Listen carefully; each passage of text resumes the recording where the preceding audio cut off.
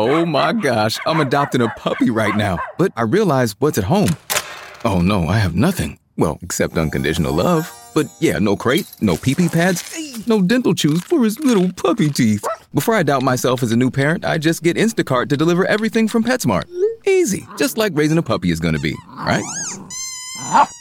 Get Pet Essentials from PetSmart with Instacart. Visit instacart.com to get free delivery on your first 3 orders. Offer valid for a limited time. $10 minimum per order. Additional terms apply. Hello and welcome to episode 32 of the UK True Crime Weekly podcast. I'm Adam. This has been the most successful week for the podcast since it started in November 2016, and it finally broke into the top 10 of the UK iTunes All Podcast chart. As I record now, it's sitting at number 3, which is fantastic. And what this means going forward is nothing, no change at all. But still, it's good to see, so thank you so much for listening. A big thank you to this week's supporters on Patreon: Ariel Melton, Kathy Faltermeyer, Fiona Crisp and Marinda Lynch. Thank you so much for your support. And talking of Patreon, Patreon supporter Preethi C alerted me to today's case. Now, Preethi is a mortician and funeral director in rural Oklahoma and remembered the story as one of the main characters is an Undertaker in the UK. So thanks for the recommendation, Preethi. I hope you enjoy the episode. We begin today's story in January 2012 and head to Orlerton, which is a small village in northern Herefordshire, close to the Welsh border, around 30 miles west of Worcester, with a population of just 800. Let's check out the music at the time. In the UK charts, number 1 was Jessie J with Domino. In the US, it was We Found Love by Rihanna and Calvin Harris. And for Australia, it was Foster the People with Pumped Up Kicks. So what do you think of that bunch? Not too bad this week, I reckon.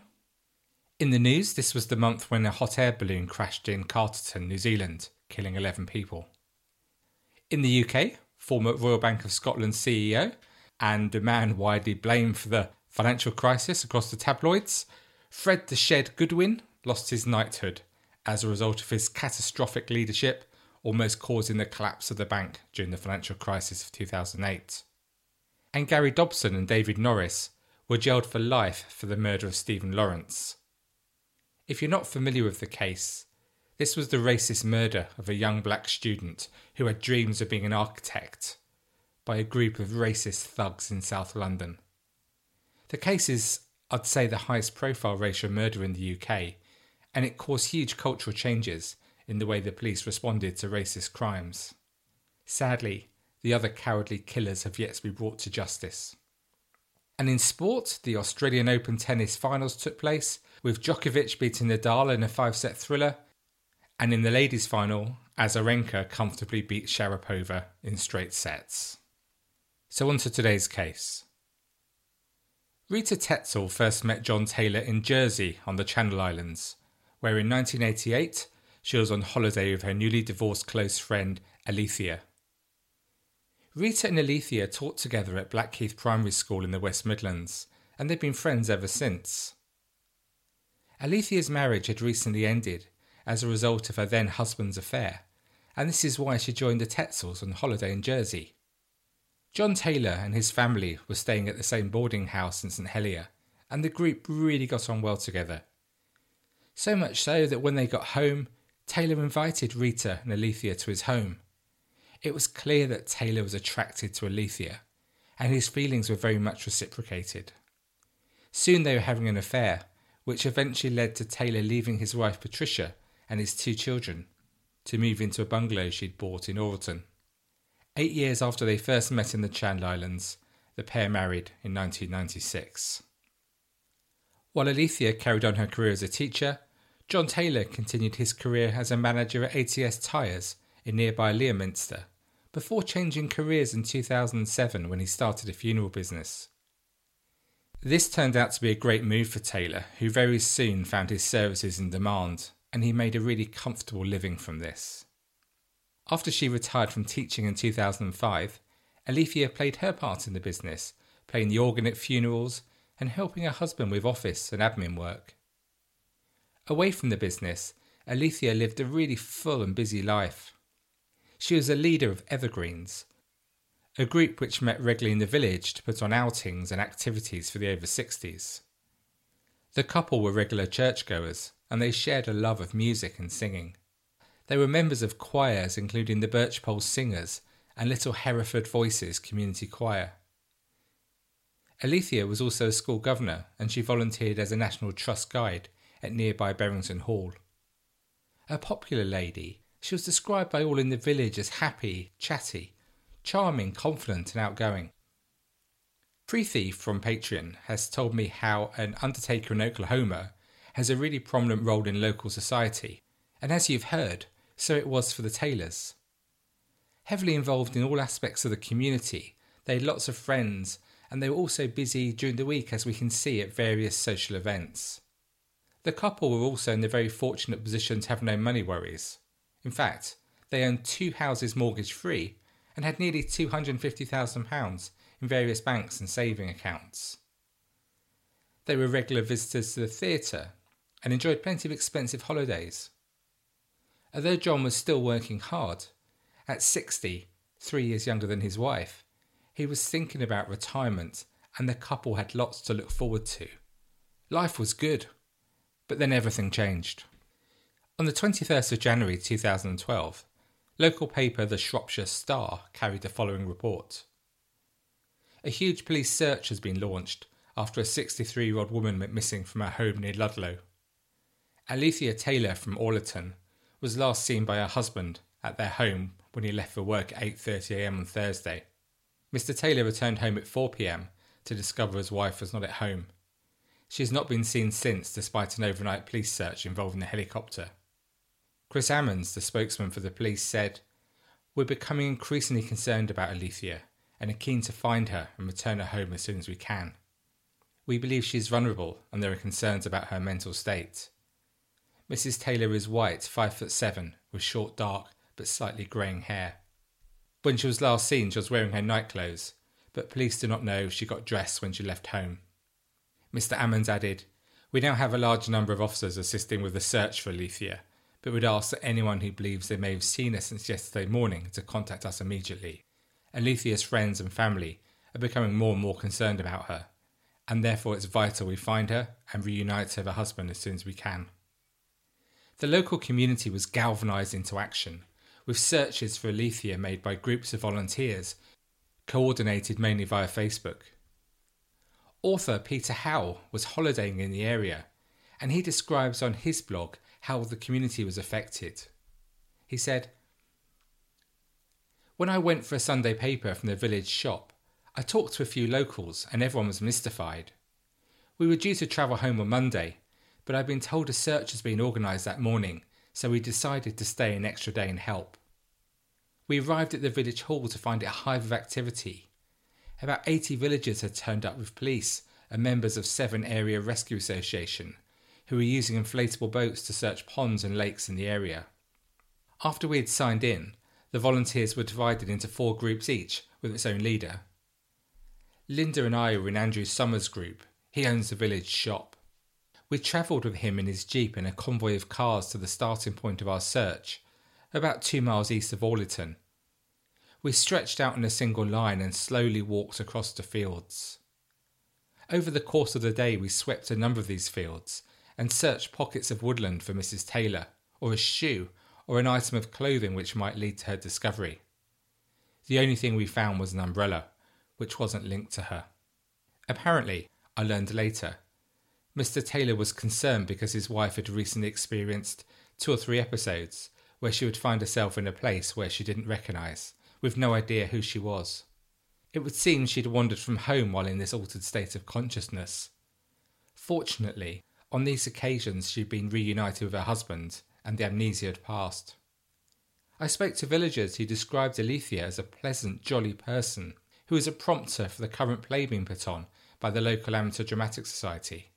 It seems these amnesiac events were isolated incidents which didn't affect her usual daily life. Peter Howe went home, and the searches slowly became fewer, and despite 29 potential sightings of Alethea to police, these were quickly discounted. Life for the villagers quickly returned to normal. When the police were informed about the missing woman, PC Alan Toby arrived at John Taylor's home to investigate, and he found Taylor there with several friends. Taylor told him he had last seen his wife that morning, for he left to wash a hearse in preparation for a funeral. He returned home at 10:45 a.m. to drop off buckets in the garage, but did not go into the house and did not see his wife. He then went to do some work on a property he bought nearby. His wife had been due to join him there, but he called her several times and he received no reply. Villagers told the police that poor John Taylor had gone round the village in that afternoon, asking if anyone had seen Alethea that day, becoming more anxious, and he was close to tears. There was great sympathy for the local undertaker. But the police immediately made 2 discoveries, which shed new light on the investigation. As they'd looked around the house, a family friend had shown her Alethea's bedroom where a bracelet was on the bedside table. The friend said that Alethea never went out without the bracelet, because it had been a present from her father, which had incredible sentimental value. This was strange in itself, but the second discovery was even more significant. They uncovered 2 notebooks that contained diary entries from Alethea, which had been kept from her husband. These books painted a very different picture of the relationship than the happy, doting couple the rest of the village saw and spoke about. In the notebooks, Alethea made it very clear she was incredibly unhappy. She talked about her husband as Mr. Nasty, and of feeling churned up and desperately upset. The reason for this was contained in the diary, where she stated that her husband had become besotted with a certain little widow, and they were having an affair. Alethea had tried to talk to him when she discovered the affair, but he became withdrawn or angry whenever she tried to speak about their marriage. In one passage, she wrote, "I'm an unnecessary frump at this moment." Following this discovery, Taylor was asked about this alleged relationship with 53-year-old Alison Dearsley, but he insisted they were just friends. When the police asked what had happened to his wife, he told the police that he suspected she'd dementia and had wandered off on 2 previous occasions before she disappeared. He told police he had once found his wife crying and disorientated in a lane, but again, police officers found it somewhat strange that despite his fears about her mental health, he'd never once taken her to see a doctor. As the days went on with no sign of Alethea, the police had grave concerns for her well-being. No money had been taken from her bank account, and all of her clothes and treasured possessions remained in the family home. Even at this early stage, police strongly suspected that her husband John Taylor had killed his wife, but the issue was trying to prove it. The lack of a body and no evidence of an attack meant this was never going to be a straightforward murder investigation. Plainclothes officers started to follow John Taylor around to funerals and in other parts of his everyday life. His actions made the police following him even more certain that he had murdered Alethea. The day after he reported her missing, he invited his mistress, Alison Dearsley, around for breakfast. Police felt that as this was the first time she'd actually come to his home, this was a sign that Taylor must have been confident that his wife was not going to return. The couple were seen on a number of occasions laughing, joking, and enjoying time with each other in the village. His calendar changed to reflect his new priorities, with entries relating to Alethea replaced by new ones relating to Alison. Taylor sold his wife's car and removed her from the insurance for his BMW, instead adding Alison's name to the policy. Taylor insisted it was purely because he was decorating the house that he moved most of Alethea's possessions to the loft. But the police saw this very differently. They suspected that all Taylor wanted was to get reference to his missing wife out of the way. At work, Taylor sometimes spoke about his wife to colleagues. In a conversation with funeral director Victoria Allen, he quite often said that somebody must know where she is. He also added that when she disappeared, he told Victoria that he wouldn't have been able to pick her up as she was a good size 14 to 16 in dress size.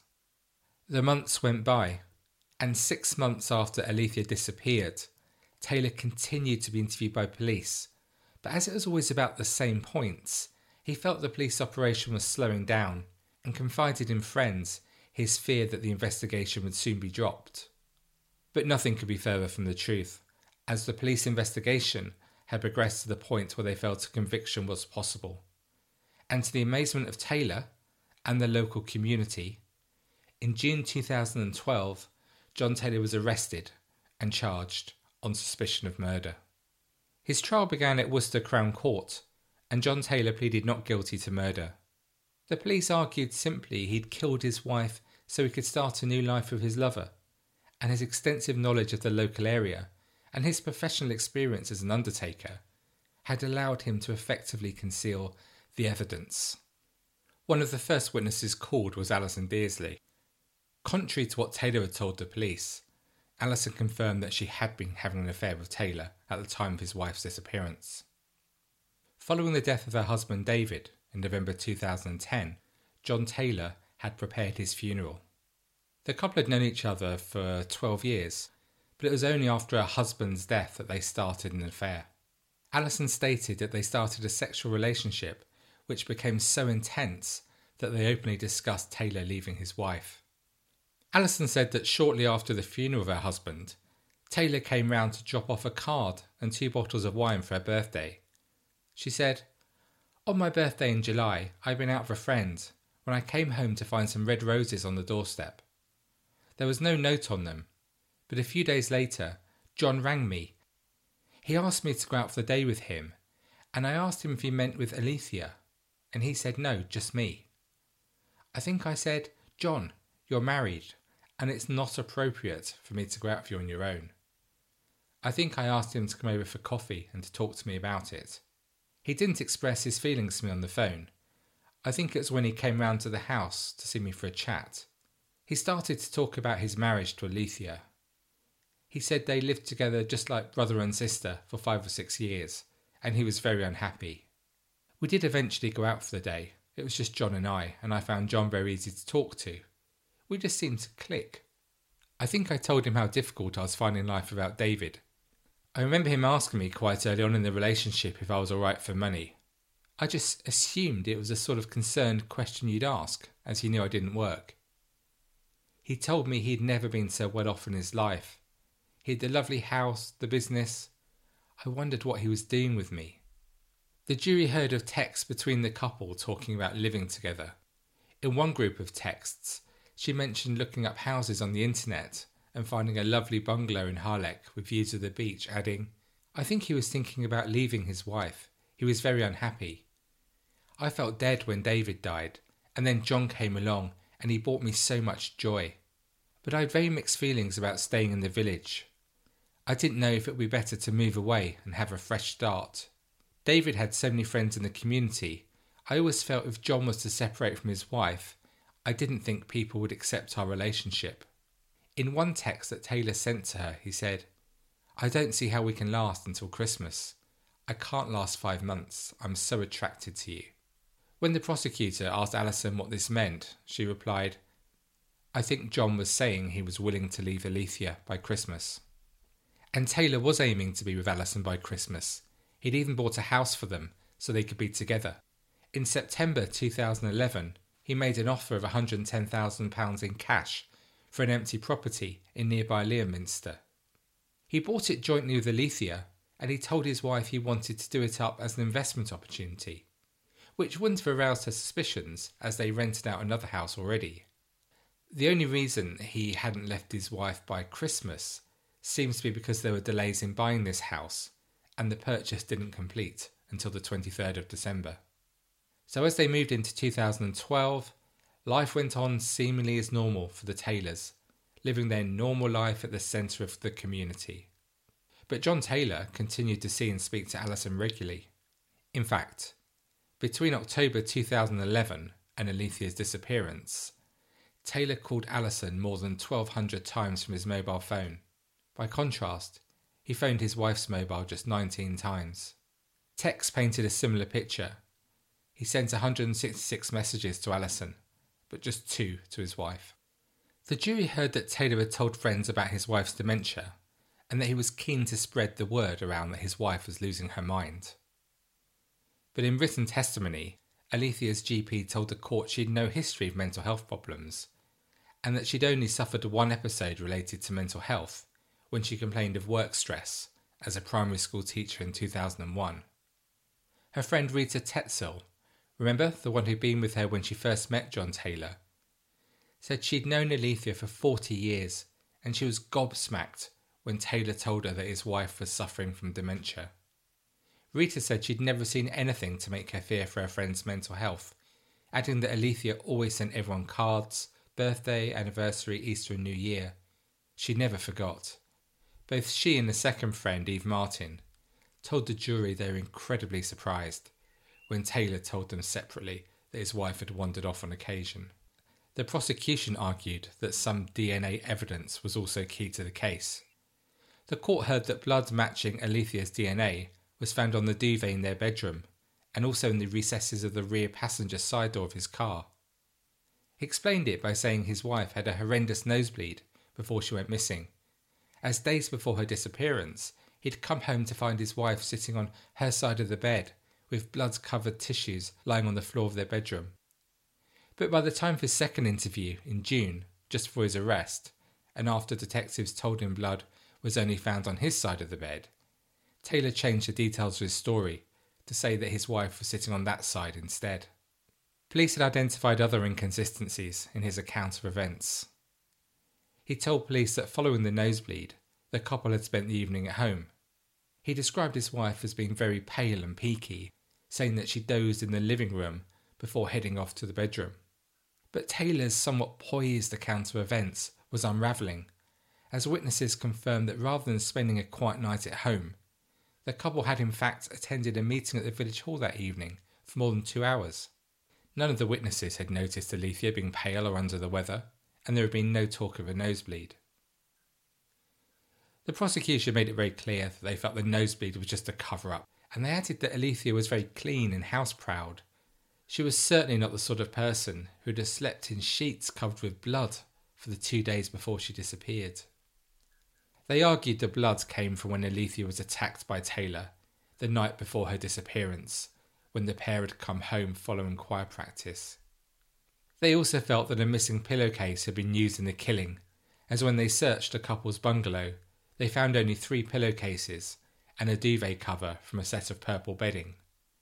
The prosecution asked, what happened to that 4th pillowcase? Was there another stained with Alethea's blood? Taylor replied, no, there was not, and I don't know what happened to it.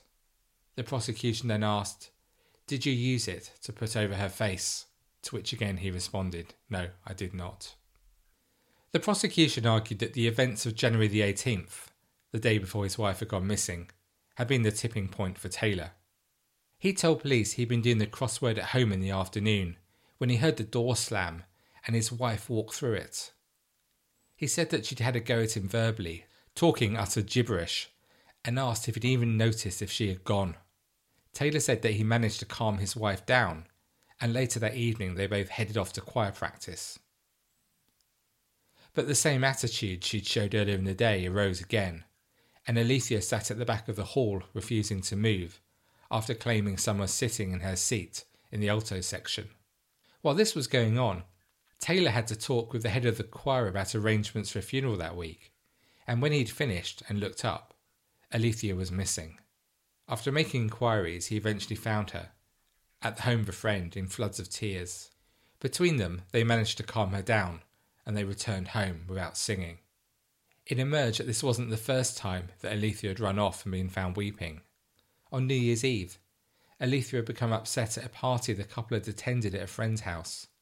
Witnesses had said that at midnight, the pair had not exchanged kisses as she might have expected. Instead, Taylor had snuck outside to send a text to his lover. The prosecution argued that Taylor killed her as he felt his wife was on the point of revealing his affair to the community and potentially jeopardising his future happiness with Alison. He was under considerable pressure at the time. His business was busy with a backlog of funerals that needed to be arranged. There was work that needed doing on the home in Leominster, and he'd promised Alison months ago that they would have started a new life together by Christmas. Although the house sale had delayed these plans, he didn't want to do anything to risk their relationship, so the obstacle had to be removed. With no body, the case was more tricky to prove, but the prosecution was very clear on what they believed had happened. An angry Taylor had killed his wife in the bedroom before using his professional ability as an Undertaker to wrap her body and drag it outside to his car. A high hedge outside his house gave him perfect cover, along with the fact it was a dark winter's night in a rural location. His outstanding local knowledge would have given him the opportunity to drive her body to a secluded spot that night. The police are also suspicious about his actions the next day. He told police he left Alethea doing some chores around the house just before 9 a.m, while he visited the farm of a friend to wash his hearse. Taylor said he left the farm at 11, returning home to drop off his bucket and sponge and change out of his Wellington boots before going to the new home he bought in Leominster. He said he only went to the garage and didn't go into the house, so he hadn't seen his wife. But 2 reliable witnesses disputed his version of events, saying that his car was in fact parked on his drive and he was next to it, holding the nozzle of a vacuum cleaner. If he was in fact cleaning the inside of his car, as it appeared he was, then it was very odd behaviour, as he had planned, and indeed he did, visit the refuse tip later that day to dump rubbish from the house in Leominster he was working on. Why would he be hoovering his car before doing that? Doesn't make any sense.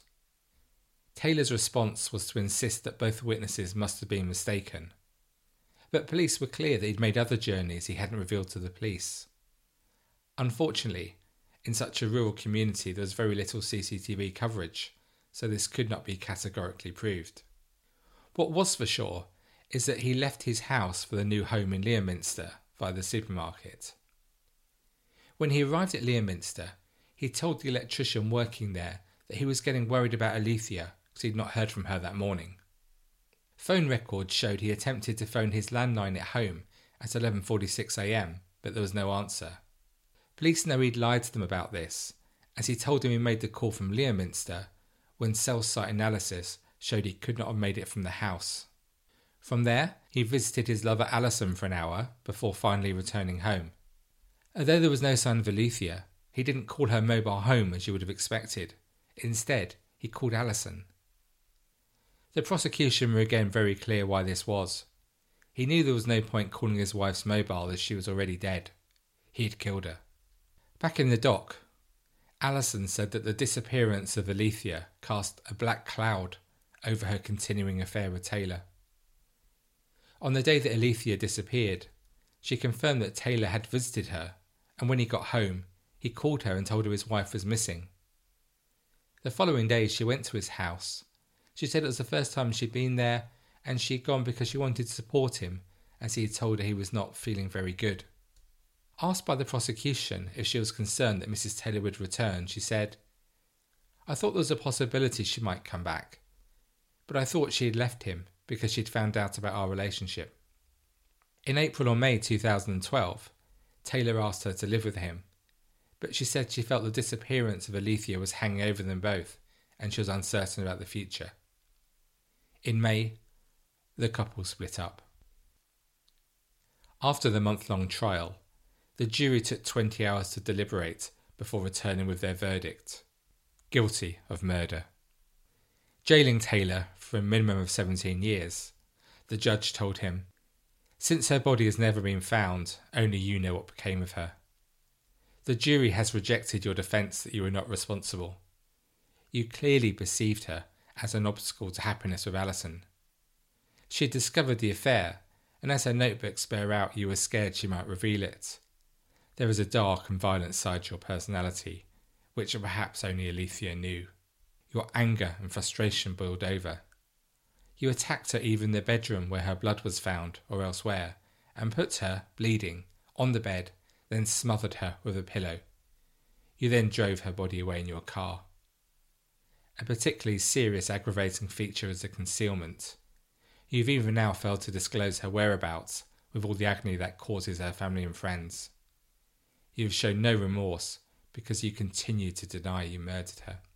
Detective Inspector David Williams said that West Mercia Police's investigation had been complex and challenging, and added it was not over yet. He said, "We will not rest until we find Alethea, and I would urge Mr. Taylor to do the right thing and tell us where she is, so those who loved her can have closure and peace of mind." Alethea's niece, Lorraine McKillop, said her aunt was missed by a lot of family and friends. She added, "I find it very hard to understand why John would have done this. Why not just walk away, rather than the selfish act of leaving a lot of people wondering where she is? It's not a very happy end to her life when she has given so much to others with still much more to give. I hope that someday we can find her and put her to rest in the proper fashion that's so deserving of someone who helped and cared for others." In a way, what we've heard today is the classic case of murder, as most people, as we know, are murdered by those who know them, often their partner. However, one point that has to keep being made and re-stressed is that women are far more at risk of attack from those close to them. In fact, more than 900 women were killed by men in England and Wales over a 6-year period up to 2015, mostly by their current or former partners. The Femicide Census, which tracks and analyses the deaths of women killed by partners, ex-partners and other men, was developed by NIA, a charity dedicated to ending violence against women and women's aid. So the exact figures: between 2009 and 2015, 936 women were killed by men, the census found. Of these, 64% were killed by their current or former partners, and 8% by their sons. Women of any age can be victims of femicide, with the census reporting that 149 women aged over 66 were killed in England and Wales over that period. Polly Neate, the chief exec of Women's Aid, said, "We accept fatal male violence as an inevitability, not a conscious choice that a man has made to end a woman's life. This dangerous culture needs to change. We need to learn the lessons." In the case we've heard today, there was a clear motive for murder. Again, I'm left wondering why Taylor did not just move away and make a fresh start with Alison. Even if he and Alethea had split their finances, this would have left him in a comfortable position to move on and enjoy the rest of his life. Was it his role as an undertaker in a small community that stopped him taking this course of action? Did the social standing matter to him so much that he was prepared to kill? This was a man with no previous convictions, and while he was certainly emotionally abusive to his wife, he'd no background of physical violence. Did he plan to kill his wife, or did he just snap on that fateful night in January 2012? Although in court it was argued it was an unplanned decision, he had planted the seed in the community that Alethea was suffering from dementia and prone to wandering off. Does this suggest that even though the exact details weren't planned, there was an element of premeditation? What do you think? And what did he do with the body? His experience as an undertaker means that he would know better than most how to dispose of a corpse. Is she buried somewhere? Or was she concealed in a coffin at one of his funerals he's conducted since her murder?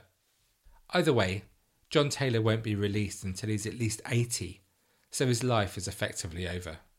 At 63, I wonder if he actually considered this reality if he was caught, or was he too arrogant to believe that he ever would be? As always, the real sadness here is for Alethea.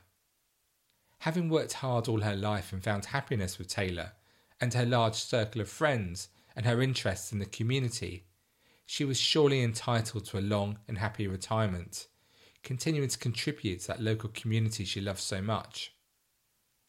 But that future was all snatched away from her by John Taylor, the man she should have trusted the most to look after her.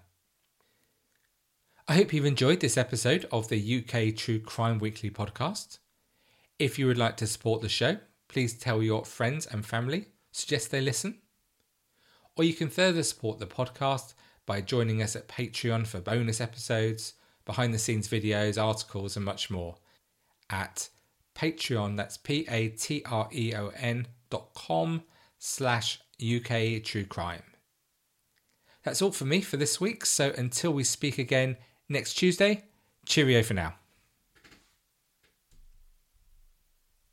Hello, it is Ryan, and I was on a flight the other day playing one of my favorite social spin slot games on ChumbaCasino.com. I looked over at the person sitting next to me, and you know what they were doing? they were also playing Chumba Casino. Coincidence? I think not. Everybody's loving having fun with it. Chumba Casino is home to hundreds of casino-style games that you can play for free anytime, anywhere, even at 30,000 feet. So sign up now at ChumbaCasino.com to claim your free welcome bonus. That's ChumbaCasino.com and live the Chumba life. No purchase necessary. VGW. Void where prohibited by law. See terms and conditions. 18+. With the Lucky Land Slots, you can get lucky just about anywhere. This is your captain speaking. We've got clear runway and the weather's fine, but we're just going to circle up here a while and get lucky. No, nothing like that. It's just these cash prizes add up quick. So I suggest you sit back, keep your tray table upright, and start getting lucky. Play for free at LuckyLandSlots.com. Are you feeling lucky? No purchase necessary. Void where prohibited by law. 18+ terms and conditions apply. See website for details.